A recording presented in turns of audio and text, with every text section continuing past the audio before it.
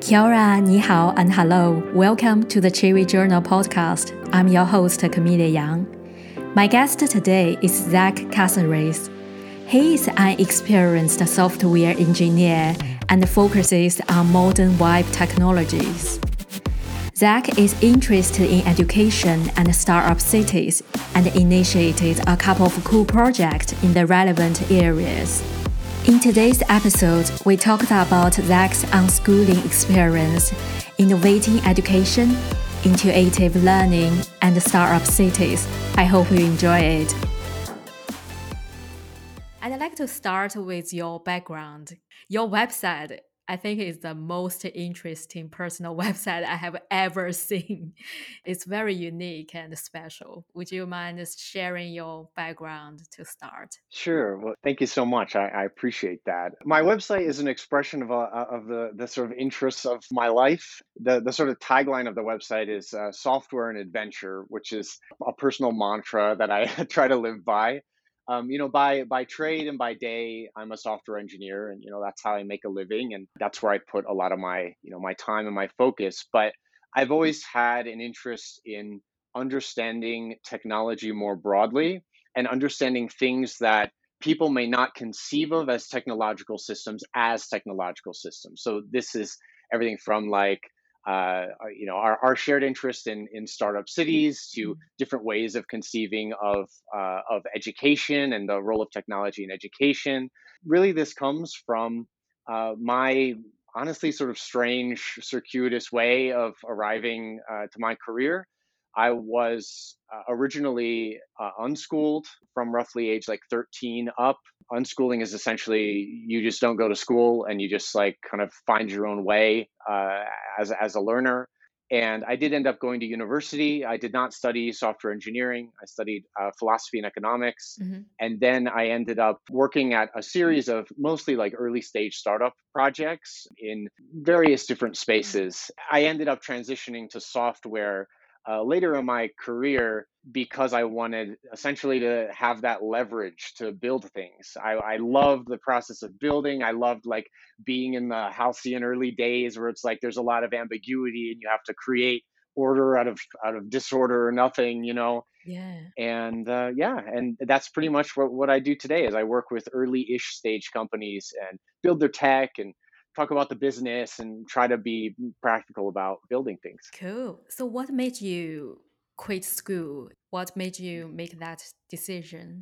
It was actually a really hard decision. I was very unhappy in school. There's overwhelming evidence that a huge number of people are extremely unhappy Yeah, in yeah. school. So I was it's that. not, yeah, yeah. I mean, I think in particular, when I meet, very dynamic people and I think highly creative people, you often hear that they were particularly miserable in school. And so I'm not surprised you had this experience, given the projects that you're involved in and stuff. I think there's a stigma associated with being unhappy in school, which is that you must have been, say, a bad student or like, not intellectual or something. But in my case, I loved learning and I was a good student, but I was just miserable all Mm. the time. So I wanted something different. That's what it boiled down to.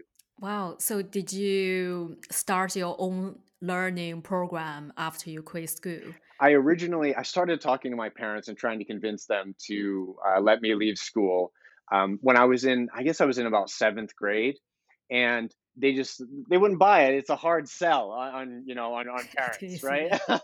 I don't blame them honestly, especially because at that time, you're an immature adolescent, right? You're a 12-year-old boy. Yeah. Right? No one trusts a 12-year-old boy. So Yeah. I eventually what we settled on. Both my parents had to work. No one could teach me, and also my parents couldn't afford private schools. We actually Mm. toured private schools, but it was just like it was out of reach. There was just no way to do that. So what we settled on was they were like, okay, we'll let you leave school, but you have to do two things. The first is that you have to have a job or somehow be like engaged in the workforce. You can't just like hide in the basement and play video games or something, right? Yeah. And you have to show some evidence that you're learning. And what we ended up settling on was, hey, read a lot of books, take courses online, and hold a job. And they were cool with that, and I'm truly grateful they were open-minded enough to consider Wow, that that's as like great. the pillars of an Yeah. education. And so that's what we did. Was it was largely just like rolling my own experience that combined employment, reading, and then like following my interests by taking bespoke courses wherever I could find them. I think your story was featured in Barbara Oakley's book. It was, yeah. So she has a chapter in a book called Mind Shift, Mm, and she has a chapter basically on people breaking rules. And yes. honestly, I think my story was like sort of the story of rebellion that she Yes. wanted to feature, and I'm of course grateful to her for that. But I don't know. I guess I never viewed it as an act of rebellion. I was very rebellious when I was being forced every day into school. And for instance, I was having a bad relationship with my parents during that time. And honestly, almost overnight, when I left school and was able to focus more where I wanted to go, I became happier, more confident, and my relationship with my family got much better because it was less like, here are these people coercing me to do this thing I hate, and more like, here are people that I love and that are my partners in life and that are helping me realize myself. And Mhm. that was an effect that I never would have predicted, but I'm grateful to, to have had. Then later on, you back to university to do your degree. Yeah, so I did end up going back to university. I also had a bit of a kind of a strange university experience. Mm. When I left school, school actually, despite the fact that, for instance, you may pay taxes, if you leave school, you're forbidden from participating in anything that the school offers. Oh, You can't play in the band, you can't go in the library, what? you can't Okay. like work in the shop. At least, in Maryland, where I grew up, Uh-huh. you're absolutely forbidden from any of these resources. So this was like, well, how do I want to, I want to like learn music. I want to do these things. So I ended up going to university early because I was forbidden from participating in my So age funny. appropriate activities. Okay. Yeah. So it's just like sort of how backwards all this stuff is, right? Uh-huh. So I went to a local university in the town where I'm from, where I did some tutoring, and at that time I was very interested in music, and I did some music tutoring and some other courses, and then I ended up transferring to New York University, where I then got more focused on what became of my interest then, which was my interest in philosophy and economics. And Hmm. the weird thing, or like the yeah, kind of the weird thing is, which is slightly embarrassing but also kind of funny, is that I graduated college before I graduated high school. Ah. I When I got to my final year of college, the people said, "Hey, you're going to be graduating soon, but we don't have any evidence that you have a high school diploma." And I was like, "Well, I don't have Yes. one, so I don't know. What do I Yeah. do?" And they had never dealt with that before, Okay. and so what I had to do, I actually had to take proctored tests for things that I had already studied in Ah, I college, but see. at the high school Yes. level, so that I could get retroactive high school credit and be considered a high school graduate, and then I could graduate college. So all of these experiences inspired in me this idea that a lot of this stuff is just very arbitrary It sounds and very, hilarious. very Yeah. bureaucratic. Wow. So that kind of motivates you to focus on the education. Yeah, it definitely made me kind of like, I don't know, let's say it pulled the blinders from my eyes, in the sense that like a lot of this stuff, a lot of the way education is done, it's serving the needs of the bureaucracy, or it's serving the needs of the employees of the education system, or maybe it's serving the needs of like a particular set of administrators that have a particular ideology, but it's not clear that there is a very strong, let's say, customer and like entrepreneur relationship, or customer and service provider relationship in the world of education. And the older I got, and the more that I looked into it, including through the work of people like Barbara Oakley, who you mentioned earlier, the more that I started realizing, wow, the whole industry is really, in my opinion, like very backwards. And there's a lot of evidence that it's a deeply broken space, sadly. And Yeah. if you think about I mean, to me, it's just like this tragedy of epic proportions, because education is the way through which people's idiosyncratic talents get to express themselves. And so, you think of all these people that are trapped in systems optimized, say for a, systems optimized for the bureaucracy or the administration rather than optimized for the customer. And you think about how much innovation and art and just like happiness and just talent is just being squandered in it. It's really a sad thought. And that has maintained, like, that sad thought has inspired me a lot to, think and work in that space to some extent. What other projects have you been doing focused on the education? There's one main project in the education space that I worked on some years ago now. After I graduated university, I ended up working in Latin America for some years, and I worked for an entrepreneur that had a set of projects there, and I kind of moved between the projects and helped him get them off the ground and all that. And one of those projects was a small experimental college. The college was part of a broader university, really a very good university in Latin America. And being a good university, they were like, hey, how can we incubate new ways of learning and new pedagogies without Mm, like disrupting our whole model? So they made what you could think of as like an education skunk works, like a place to try things that were very new. like a venture, yeah. Exactly. And that was a project. It was called the MPC, which stood for the Michael Polanyi College. Michael Polanyi was a chemist turned philosopher, and one of his big ideas was this idea that you know more than you can express. And so when you are learning, oftentimes learning by doing Yeah. is a more effective way because you're internalizing things that you may not be able to talk about. Hmm. So that was the kind of vibe of the space. So the MPC, I was not involved with it at first, but it ended up going through a difficult period, a period of like organizational and financial dysfunction. And the people that were backing it said like, "Hey, do you want to have a crack at trying to put this thing back on a stable foundation?" And I said, "Okay." Mm. Went into it and had to do a pretty radical restructuring of things to make it both a functioning business, like to make the numbers add up and for it to work. But then also, I ended up changing much about the process, the educational process, and the pedagogy itself. In particular, the challenges that we had were, one is we didn't have a huge budget, which meant we couldn't hire tons of like high profile professors in the program. The other is that, and in fact, in Latin America, Guatemala is where this was. In general, you just don't have access directly to the levels of human capital that you get if you lived in like New York City or something, right? I see. Yeah. Um, the other is that there was a really wide diversity of educational interests in the program. People had arrived to pursue Yeah. idiosyncratic projects that they wanted to. They wanted to, for instance, like there was one guy that wanted to build uh, a funeral insurance company, like this Oh, very wow. specific niche, and Yeah. he wanted to study all the things that were associated with that. You had people that wanted to do like event management or graphic design. It was like, how do we accommodate such a diversity of interests in a single place? What we ended up doing in the MPC was converting the college into essentially like a market for education. What we would do is that at the start of every semester, we would have all the students design what we called a learning contract. And the contract would specify all of the things, all of the goals that they had of things they were going to learn, processes and resources they were going to use, a form of deliverables and how they were going to be evaluated.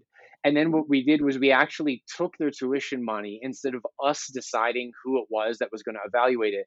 We gave them the money, the budget to administer, to pay a private tutor that would become the person who would evaluate and help them along in achieving those goals. That way, a person who wanted to learn about event management could literally just pay someone in the event management industry to meet and tutor them, or the funeral insurance guy could pay someone in the insurance industry to evaluate their work.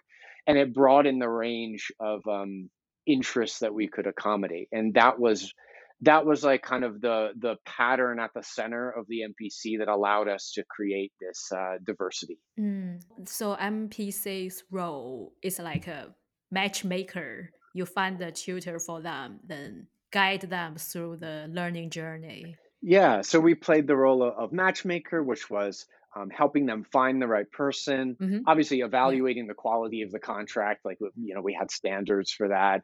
And then also we were able, because of how we designed the contract, we were able to plug that in to the legacy credit granting I see. system of the university, Yeah. so that they could actually receive university credit for these like very specific interests of their own, and they could end up with like a proper degree. So Uh-huh. we were kind of trying to hack the legacy system to accommodate what we felt like was a more modern way of learning Do things. you think Yeah. we can like scale up this model and apply to other universities, or what's the challenges you are facing?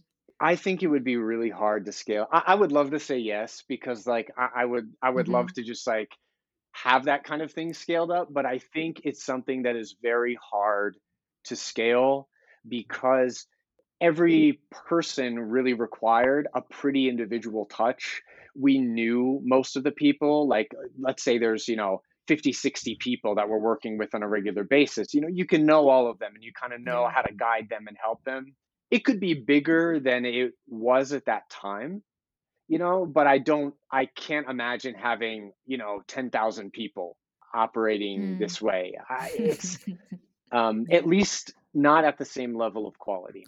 So what else have you done in the education industry? I have a new project which will, well, we're still somewhat in the early days of it, but with Barbara Oakley, the educator that you mentioned earlier, she and I are collaborating on a Mm. a project that right now it's tentatively called the Intuitive Programmer. That will probably change, but that will become a MOOC from a prominent MOOC provider. I can't share more specifics than that yet, but Okay. Yeah. it will become a MOOC, and maybe also hopefully a book after that. We'll see. But Oh, that's Barbara nice. Oakley is like she's one of the world's leading experts on the science of learning. And she's best known for a MOOC called Learning How to Learn, Mm. which is a very rigorous scientific approach to Yeah. understanding how it is that the brain learns, and what are the specific things you can do to learn better as a person. That's been an extraordinary success with Hmm. millions of students, and it's just like beloved by almost everyone who takes it. What Barb and I want to do is to take many of the kind of neuroscientific insights that are from Learning How to Learn and similar work, and take it and apply it to the process of programming and software engineering. The reason that we want to do that is because programming and software engineering, we feel like it's sort of like a world very weird cognitive behaviors. It's very unnatural to sit in a chair all day and just like stare at abstract symbols and just be like, oh yeah, the semicolon was supposed to go Exactly. there, but now it's here. And it's this weird thing for humans to be doing. And there's been a huge amount of investment in the tools and languages and stuff that programmers use. But actually, there's really not been a lot of investment or work in the most important tool of all that sits at the center, which is your own brain as the programmer. And advances in neuroscience, of which Barb is the far greater expert than I, right? The advances in neuroscience that she has talked about absolutely have very specific things to say for how to be an effective engineer in your day to day, and also how to learn programming as you're skilling up. And so we're going to anchor a Mhm. lot of the behaviors and habits and stuff of an effective software engineer in neuroscience, and put that together in a way that is hopefully accessible and fun for people. That's cool, yeah. Because I just watched the talk you did with Barbara on the intuitive programmer. Yeah, I was mind blowing because as I mentioned, I'm not a coder, but I did the coding program with a free code camp before. I do think with her way of learning, once you set up the like 25 minutes concentration time, then you use the focus man or diffused man. What's the Yeah, term of that? Yeah, yeah, focused diffused and man. diffuse mode. Yep. Yeah, yeah. Yeah. So I find it's very interesting, especially for the newbie like me.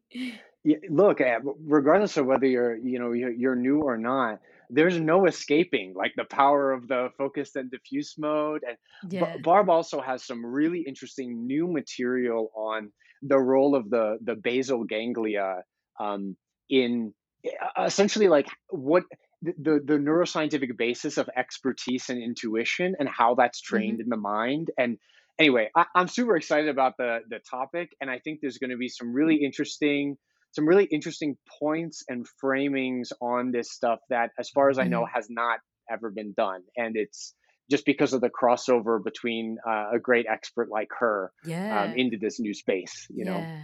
I think she did a TED talk on learn how to learn. Yeah. I remember she did that. Put the link in the show notes. Yeah. She's done some really interesting, a variety of things. I definitely also recommend her book, Pathological Altruism. Oh, I okay. imagine you probably have people interested in like effective altruism or other kinds of ideas in in your podcast Hmm. listenership, Yeah. and she has done really interesting research on the neuroscience of altruism and empathy, and how often, with good intentions, Mm. things can go extremely, extremely Badly. badly, and that Yeah. Yeah. and that all, and to some extent, human beings that will oftentimes excuse bad behavior when they're Mm. delivered through kind of altruistic, uh, you know, presentations and through these motives. But she has some really cool research on that, which I recommend if anyone's interested in effective Oh, altruism, wow. that kind of stuff. That's very exciting. Yeah. So, apart from the education program, I know you are very focused on startup cities since 2011. So, you've been working on this way before biology made the startup city as a mainstream word. So, can you please share some insights from your side? Sure. Yeah. I should say that I'm extremely grateful to Balaji for mainstreaming that concept. It's always been a dream of Mm. mine to see like the term Oh. startup cities in the context that we're talking about it, which is Hmm. cities that are themselves startups, right? To see it in that context, talked about by the mainstream of technology. I mean, that was honestly that was like part of the mission that we were working on back in from 2011 2012 up through 2016, when I shut down the Startup Cities Institute. My view on the space is that yeah, there's just so much history here. Like the space is very interesting because fundamentally it's about applying entrepreneurship onto a new industry that most people think is not an industry and that most people think that startups can't be in. And that industry is what I refer to as community technology. Community technology, Mm. this is my best term for trying to capture the combination of systems that create an effective community. You can think of these systems as stretching from hard and physical things like, say, a sidewalk or like a light pole or a Hmm. security camera or a street or like the kind of infrastructure of a city, but stretching also all the way to more social things and abstract things like legal processes or rules about building or how Mm. easy it is to incorporate a business, right? Now, I'm biased from the perspective of a technologist, right? But when I look at that, what I see is a tech stack. In the jargon of Mm. startups, there's this idea of a tech stack. A tech stack is just a combination of complementary technologies that enable you to deliver a product. So Hmm. if we think of community as a product, then there is a set of concrete technologies that form the stack that enable Yeah. that product to be delivered. Now, when I talk about community technology, and like this has very much been the framing that I've always been interested in, even back in the day, like when I gave talks in 2012 and stuff. I really believe that thinking about these things, these systems as technology, is very important for our Mm. ability to conceive of how to innovate and improve these systems. Right now, when most people think about infrastructure, these systems, they think about them in terms of infrastructure and institutions and politics, Yeah. or governance or something.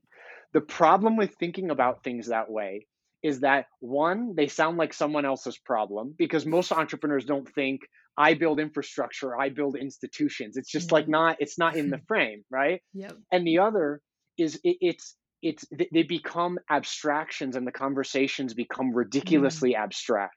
true. So when you for instance, when I lived in Guatemala, and I've also done some traveling and some research in very difficult, very challenged communities, like what a lot of people would think of as slum communities around the world. When you go there and you talk to people, they don't talk to you about human rights. They don't talk to you about political will. They don't talk to you about transparency. They talk to you about very specific, concrete problems in technology. Mm. I don't have an electricity hookup. There's gangs that patrol the streets. The police keep extorting me. I can't incorporate a business because it costs $1,000 and I live on $2 a day. It's like the thing that drives me crazy as an engineer is like when you hear these conversations and you hear how specific and concrete they are, that they're very particular problems in very particular pieces of the community tech stack. But then you go to an event on, say, international development, and you basically just hear a bunch of consultants and politicians talking in abstractions about how we need to make a commitment to expanding access, or like these kind of like big proclamations. Mm. Yeah. Honestly, it just drives me. I appreciate that there are good intentions coming out of that space, but it drives me crazy because it is as though the conversation is as though no one has any idea how technology gets better. But it's not really that. It's not like the forces that improve technology are a giant mystery. Like, we know that technology improves through trial and error via startups. Like, not all startups succeed, but startups take technologies and ideas about the True. market, bundle them together, put them on the market. They survive or they don't. And the ones that survive get to scale and deliver new innovations to the market.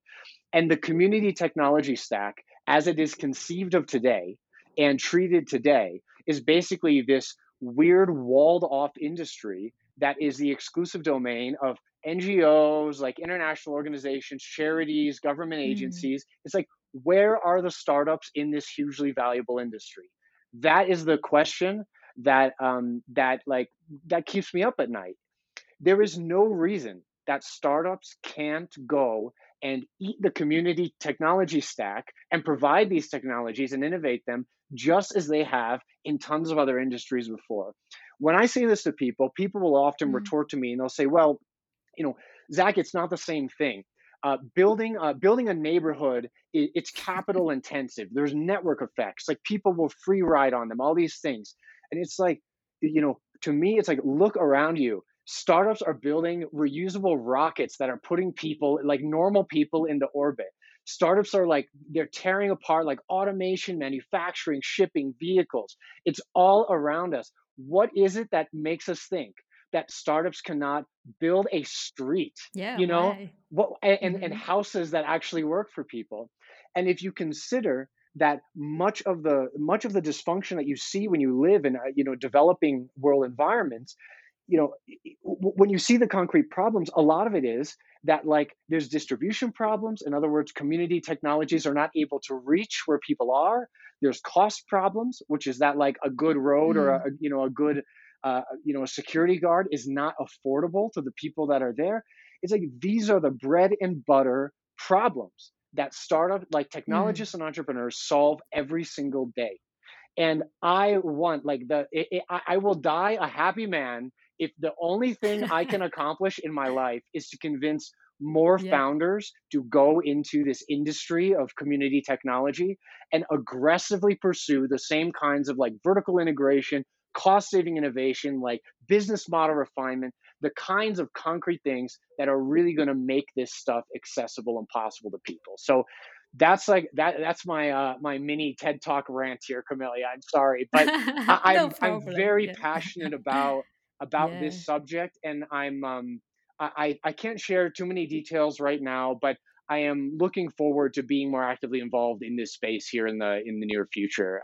I care about it very much, and I want to be involved. Yeah. Yeah, love your passion here. It reminds me about Chinese government because they have the central method to build the village from the scratch. I'll say all the poor, the poverty rate in China. I don't know the specific number, but people living in rural China area, they do feel the significant improvement of their life. If we can gather enough people and resources, we can definitely achieve the startup city goals. I don't know what's the gatekeepers here. Why not many startups founders they want to go into this area? Yeah, I mean there are definitely sort of real serious obstacles to doing it, right? I mean it's expensive to Mm, build infrastructure and systems like that, yeah. and then depending on so again if we go back to the idea of a stack of technologies underpinning community, Mm-hmm. some of those technologies are cheaper and more tractable and easier to provide than others. If we go towards the more, say, legal side of things, there's obviously huge barriers, which is that you have to somehow get negotiate with the government to open up some sphere of Mm, autonomy for you to go and innovate in that dimension. There is yeah. precedent for those, and there are a lot of people in this space very focused on that particular dimension, what we might think of as Mm-hmm. the legal or governance innovation dimension. Um, I Mm, I'm cool with that, and there's a lot of great work there. But in my opinion, there's a lot that that's one part of the stack, and like even mm, saying, "Hey, we improved the governance for someone in some far flung community somewhere." That still doesn't solve the very concrete, like I don't have electricity, my street is not safe, these kind of problems. So mm, I'm also very interested in innovations in this more like meat space concrete stuff. One project that is not, that they're not really doing, I guess I should say a good example of a project that is not mm, innovating on, let's say, the governance dimension, but to my mind is like a very cool and innovative new startup city project is Cul-de-sac outside Tempe, Arizona. Cul-de-sac is a startup that was backed by Y mm. Combinator, and they're building a Oh. car-free neighborhood. So if you think about what you know some of the innovations here, it's like the architecture itself reflects a fundamentally different value proposition about the community. It's like, hey, people want to live in an environment where there are fewer cars and it's nicer, more pleasant to walk Mm, around, and maybe there's more green space and parking is not like this constant headache, all of this stuff. So cul-de-sac is really innovating on how that value proposition is delivered. For example, a couple of weeks ago I saw a cool article where cul-de-sac is partnering with mm, I think it was Lyft and some other transit providers to give every person in the neighborhood, it's like mhm. $3,000 worth of transit credits for scooters and ride sharing and stuff.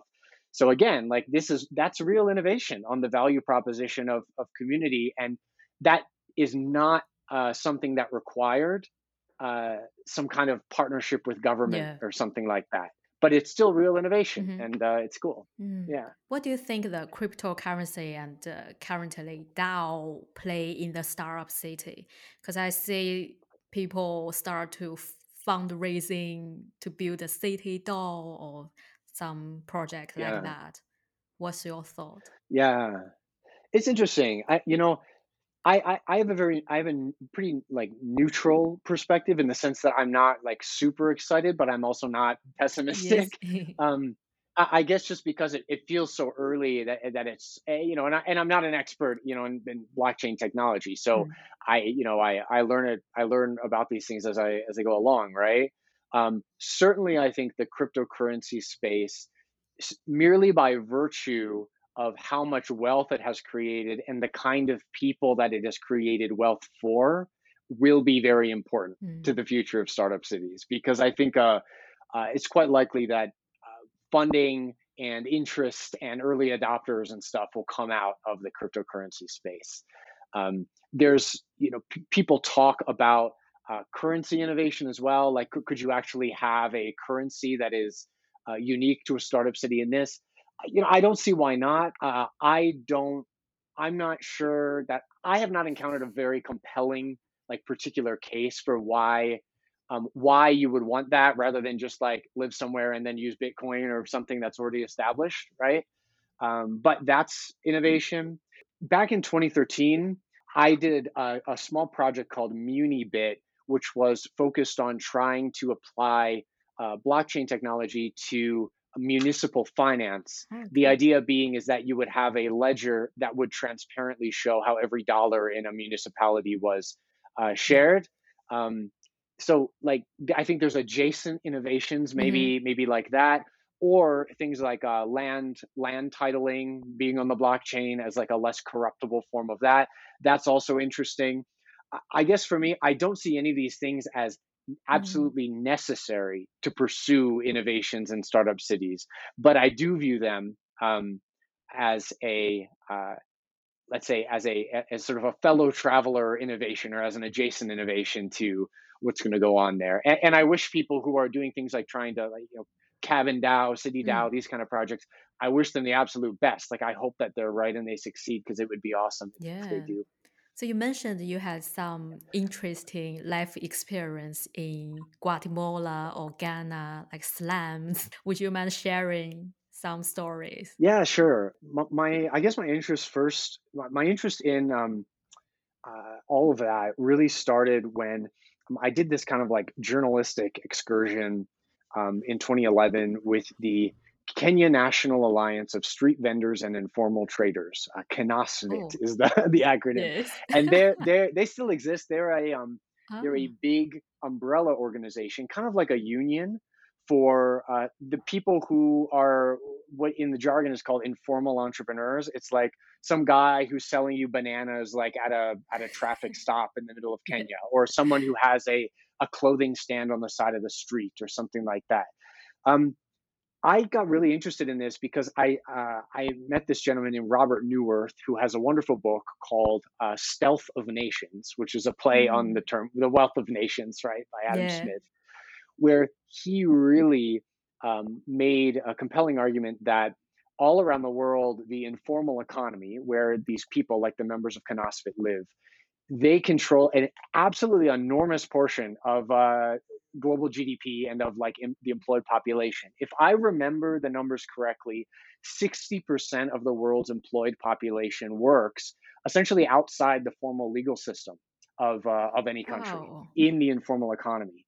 And if we took all the people who work in the informal economy and we summed up all of their businesses and the wealth that they create, it would actually be the third largest economy on earth. It Wow. would only be behind the United States and China. Uh-huh. So it's like sometimes when I talk about, oh yeah, I went and hung out with these street traders in Kenya, it sounds like some weird like thing on the fringes. But by the numbers, it's Yeah. actually like very central to Mm-hmm. the world economy and the economic future, of the human race. So anyway, I spent time with these street traders and traveled all around Kenya with them. And I tried to understand their supply chains and like how their business model worked Mm. and like what were the problems that they were encountering. And this was really kind of the first set of, this was the first experience where I had where I started thinking about like, what are the specific problems, right? Like not abstract things like these people need more human rights. I'm certainly not opposed to that, but when you talk to the traders, they talk about like very concrete things, right? So that was my first exposure to that. I spent time, for instance, with informal security guards, and I interviewed the owner of a security company, which was very strange to see how policing services are either replaced or augmented by these essentially entrepreneurial offerings, which was like this whole world that I didn't know Mm. existed. There are, if you go to wholesale markets, oftentimes people are doing Mm. business with like no contracts whatsoever. So they will be on the phone with someone in China that says, "Hey, ship me this tarp of clothes," and they have no agreement whatsoever, and they send them like money through some like digital payment system, and then they hope the thing shows up, and sometimes it does, and sometimes it doesn't, because it's hard to trust over like such a complex transaction with no contract, right? True. There's these rich networks of mutual aid societies where people are providing insurance. There are courts that are basically held in like vegetable stalls or on garbage mounds where traders are basically fighting it out like they would in a business court in in Delaware or something, Hmm. but it's like some dusty vegetable stall where a respected member of their industry is arbitrating that dispute, or they'll hire law students from like Yeah. a local university or Okay. something like that. So the point is that there really is this amazing, rich network of underground entrepreneurship Mm. that provides this whole range of what I referred to as community technologies early in our Hmm. conversation, dispute Yeah. resolution and infrastructure and all that kind of stuff. So when I got to Guatemala, and Latin America in general, I had some experiences that are somewhat darker in the sense that I was once extorted by the police.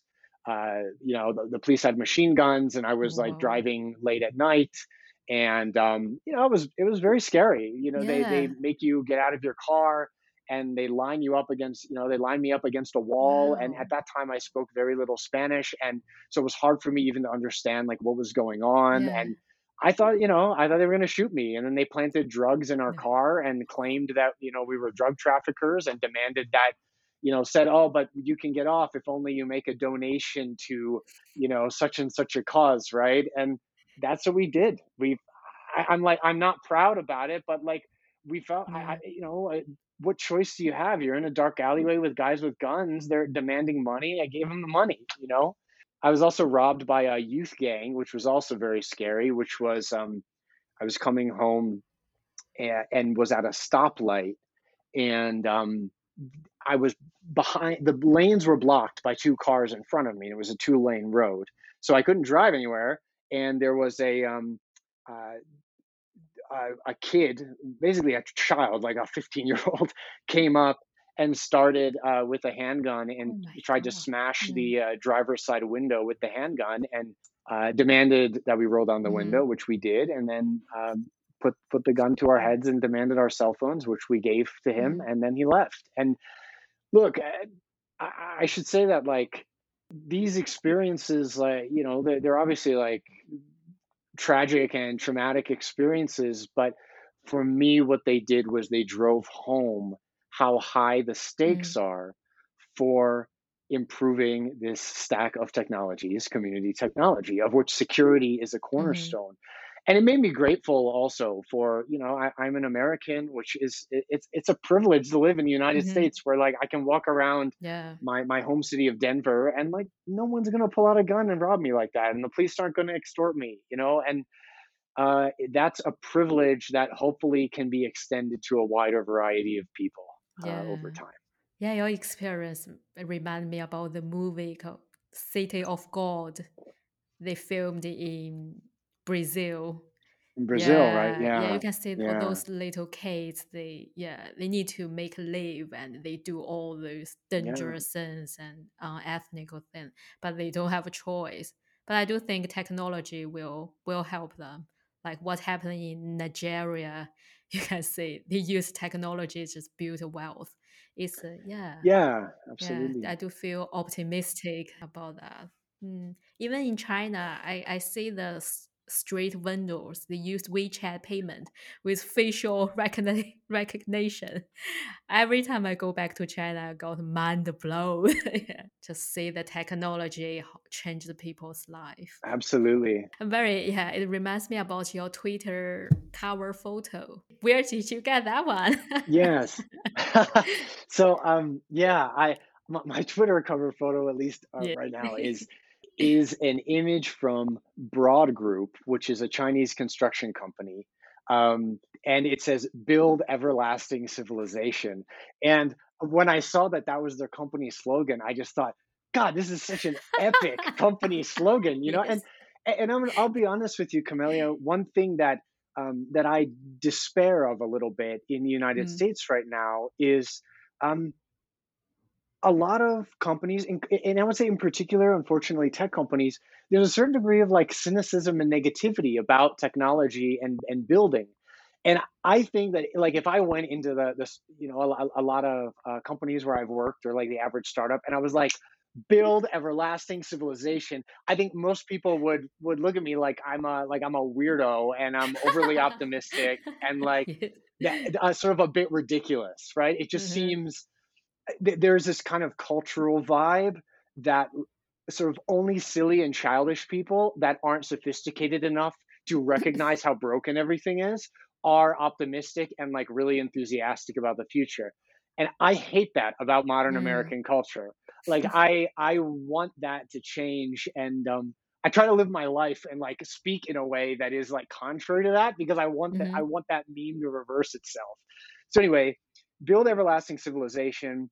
I thought it was an epic company slogan, but in particular, I was interested in it because Broad Group arguably is accomplishing their mission because they are the pioneers of a modular form of construction Yeah. that massively lowers the cost and speeds up the time it takes Mhm. to build buildings. So they built I think it was a 10-story building in I think it was 28 hours at Mm. quite low cost. And again, if you're interested in startup cities and the kinds of themes that you and I have been discussing, this is a perfect example of Mm. the kind of significant innovation that attacks a piece of the community technology stack, Mhm. right? Yeah. If it doesn't take 10 years and hundreds of millions of dollars to build a bunch of houses or, a neighborhood, right?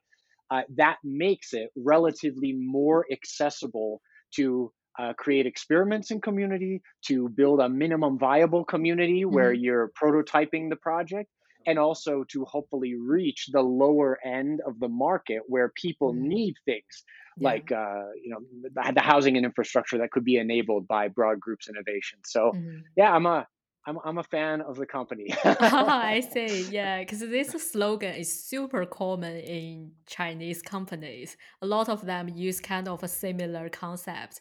Yeah, sometimes you feel like, wow, US so like utopian, but they do Yeah. kind of show people the vision they are going towards too. Yeah. It's quite Yeah, cool. and look, like I'm not big for big on utopian visions or anything Mm. like that. Like, I'm a builder person. All I do every single day is just see everything is broken all the time. Like that's my whole world of Yeah. engineering, right? Uh-huh. Um, so I'm not like sold on utopian visions, but Mm. speaking in a way that communicates like the future can be better. Mm. Yeah. I view that as just like, to me, it's like a healthy psychology as far as I'm True, concerned. true. It's not believing that everything is going to be perfect. It's that the future can be marginally better or less imperfect than it is Hmm. today. Mm, that's good Yeah. saying. Yeah. And one last thing I want to talk about is Benjamin Bloom's Two Sigma problems. Oh yeah, Yeah, sure. I encountered that link, but I have no idea what is that. Would you mind Sure. explain about this one? So, Benjamin Bloom was like an education theoretician and I think a psychologist by training, as I recall. He did some experiments in the 1980s that showed that through individual tutoring and a pedagogy called mastery learning, and mastery learning is basically like you don't advance to the next thing until you've done really well on the first thing. It's like very kind of common sense. Through individual tutoring and mastery learning, he could achieve a two standard Hmm. deviation improvement over the control group. So that's where the two sigma comes from, the two standard deviation improvement. So that meant, as I recall, it was like the the average member of the experimental group performed better than Oh. 98% of the control group, which is essentially like, especially in something like education. You may know this already, but education is a field that has suffered very badly through something that in recent years has Mm, been called the replication crisis, which is that a lot of research can't be replicated and lots of stuff mm, just turns out it's just like nonsense everywhere. And there's been follow-up studies to Bloom's Two Sigma study, and they have showed lesser but still significant improvements. And where it's been tried, it seems like there's some like signal truth um, here. Ironically, when you hear of Bloom's Two Sigma finding, it's always framed as Bloom's Two Sigma problem. Yeah. problem. And the reason it's framed as a problem is because Bloom decided at the conclusion of his research, well, we found this like amazing, potentially amazing educational innovation and way of teaching, but no society can scale the idea of tutoring everyone through Mm. mastery learning. So what are we going to do? We It's a can't really do problem. anything Yeah. about this. Like it's a problem, right? Um, I've kind of like mind blown that that's the conclusion, because it's just like, wait, we maybe discovered this amazing thing. Like, why is this not a Yeah. solution that we're trying to figure out how to make real? So anyway, the conclusion here is that um, Bloom's Two Sigma finding has been applied to great effect in particular niches. For example, Salman Khan's, the great innovator behind Khan Academy, Yeah. uses mastery learning. And arguably, Khan is himself a sort of scaled Yeah. individual tutor for millions Mm-hmm. of students. And it's also been applied by founder Luis Van On in Duolingo, Yes. the I know. language Yeah. learning application. And again, Duolingo uses this kind of mastery learning approach where you're only advancing. And again, it's not quite the same as Salman Khan, but there is this, as Khan Academy, but there is this aspect of almost like I'm having individual tutoring in the application. These are, they're imperfect, even though they're brilliant apps and they've had a wonderful effect, and I love them. Um, but the thing that interests me is like, hey, is there a way to scale Bloom's Two Sigma finding to like primary Mm. education? Because if there's a way to do it, that's obviously a huge deal. If we could just take the whole distribution of outcomes Mm-hmm. for people and shift them over in the huge way that Bloom's Two Sigma uh, suggests, right? That would be a game changing, world changing Yeah. innovation. I don't have the answer to Mm-hmm. that question. The My own interest in that for now is, someday when I have children, I intend to just apply tutoring and mastery learning for their Mm-hmm. education. My view is that I can solve Yeah. that problem. That's within my sphere of control, and I hope to continue to learn about that and see what other innovation is there. Many software entrepreneurs are interested in Bloom's Two Sigma problem Ah. because they view software as a way to possibly scale it. But so far, based on my understanding, that has not panned out. Like there seems like there's a kind of human aspect or something that just like doesn't work. It's maybe similar to the challenge of scaling the MPC that I mentioned earlier, that like there is this element where a human has to be in the loop, and that will always be kind of expensive or hard to manage. So I don't have the solution, but I do think Bloom's Two Sigma finding is very interesting, and more entrepreneurs should check it out. Yeah, true. It Yeah. reminds me about Elon Musk children. I think they were in some this kind of school, but I can't remember what is it. I'll find the link. Yeah. Yes, it's Ad Astra, I believe, is Oh the name yeah, of I it, think and that. Yeah, yeah, I think that's the and one. Yeah. as I recall, Mm. I think they're opening up Ad Astra and trying to like replicate it and scale it out. Mm. But look, I would argue that Bloom's Two Sigma, there's another dimension here, which is that elites have used tutoring For forever yeah. as a way of securing the education of their Mm. children. The stereotype of like the Victorian gentleman in England Mm. was like, I hire my like the sort of mistress of the house or the tutor to like educate my Yeah. children. In medieval times, you go back to ancient Greece, it was like, Alexander the Great being tutored by Aristotle.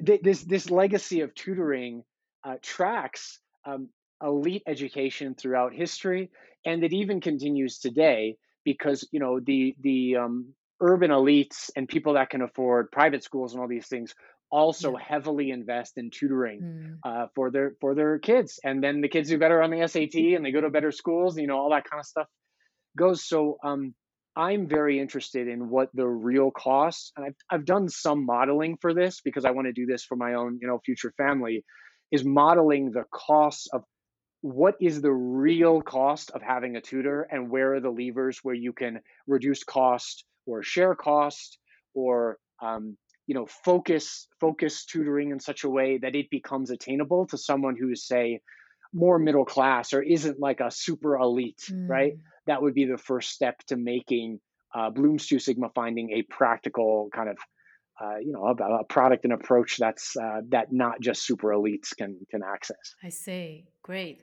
One last question. What gets you most excited about the future? Oh man, I don't know. It's a long list. I'm very bullish on the future. I'm a believer in what economic historian Deidre McCloskey calls the great fact. Mm. And the great fact is that sometime in the late 18th, early 19th century, like human wealth and knowledge and innovation just started taking off in this Yeah. sort of insane combinatorial explosion of wealth and possibility. Mm. I mean, we're the we're the inheritors of that, and I feel like so grateful to be born in the modern era where I mean everything about this experience that you and I are having right Yeah. now is enabled by that legacy Yeah. of innovation. And so I am so excited to see all the ways in which innovation will expand into areas where we did not believe that things could be massively more innovative. So some of these are things like, say, education or startup cities, like we've already talked about. Mm.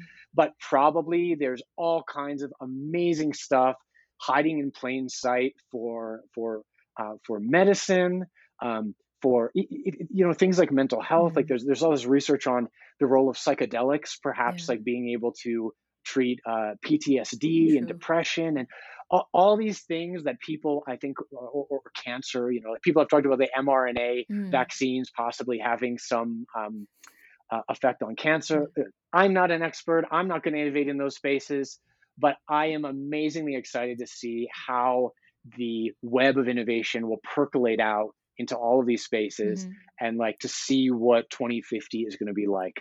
I don't believe it's going to be the terrible dystopia that so many people think. I think it's going to be amazing, and I'm grateful to be living in this time of amazing, knowledge explosion and opportunity that technology and entrepreneurship has created. That's great. Thank you so much for your time. I know it's been a couple of months since we made this happen, but totally worth it. Yeah, very nice to talk to you. Thank you so much, Camille. I really appreciate you having me.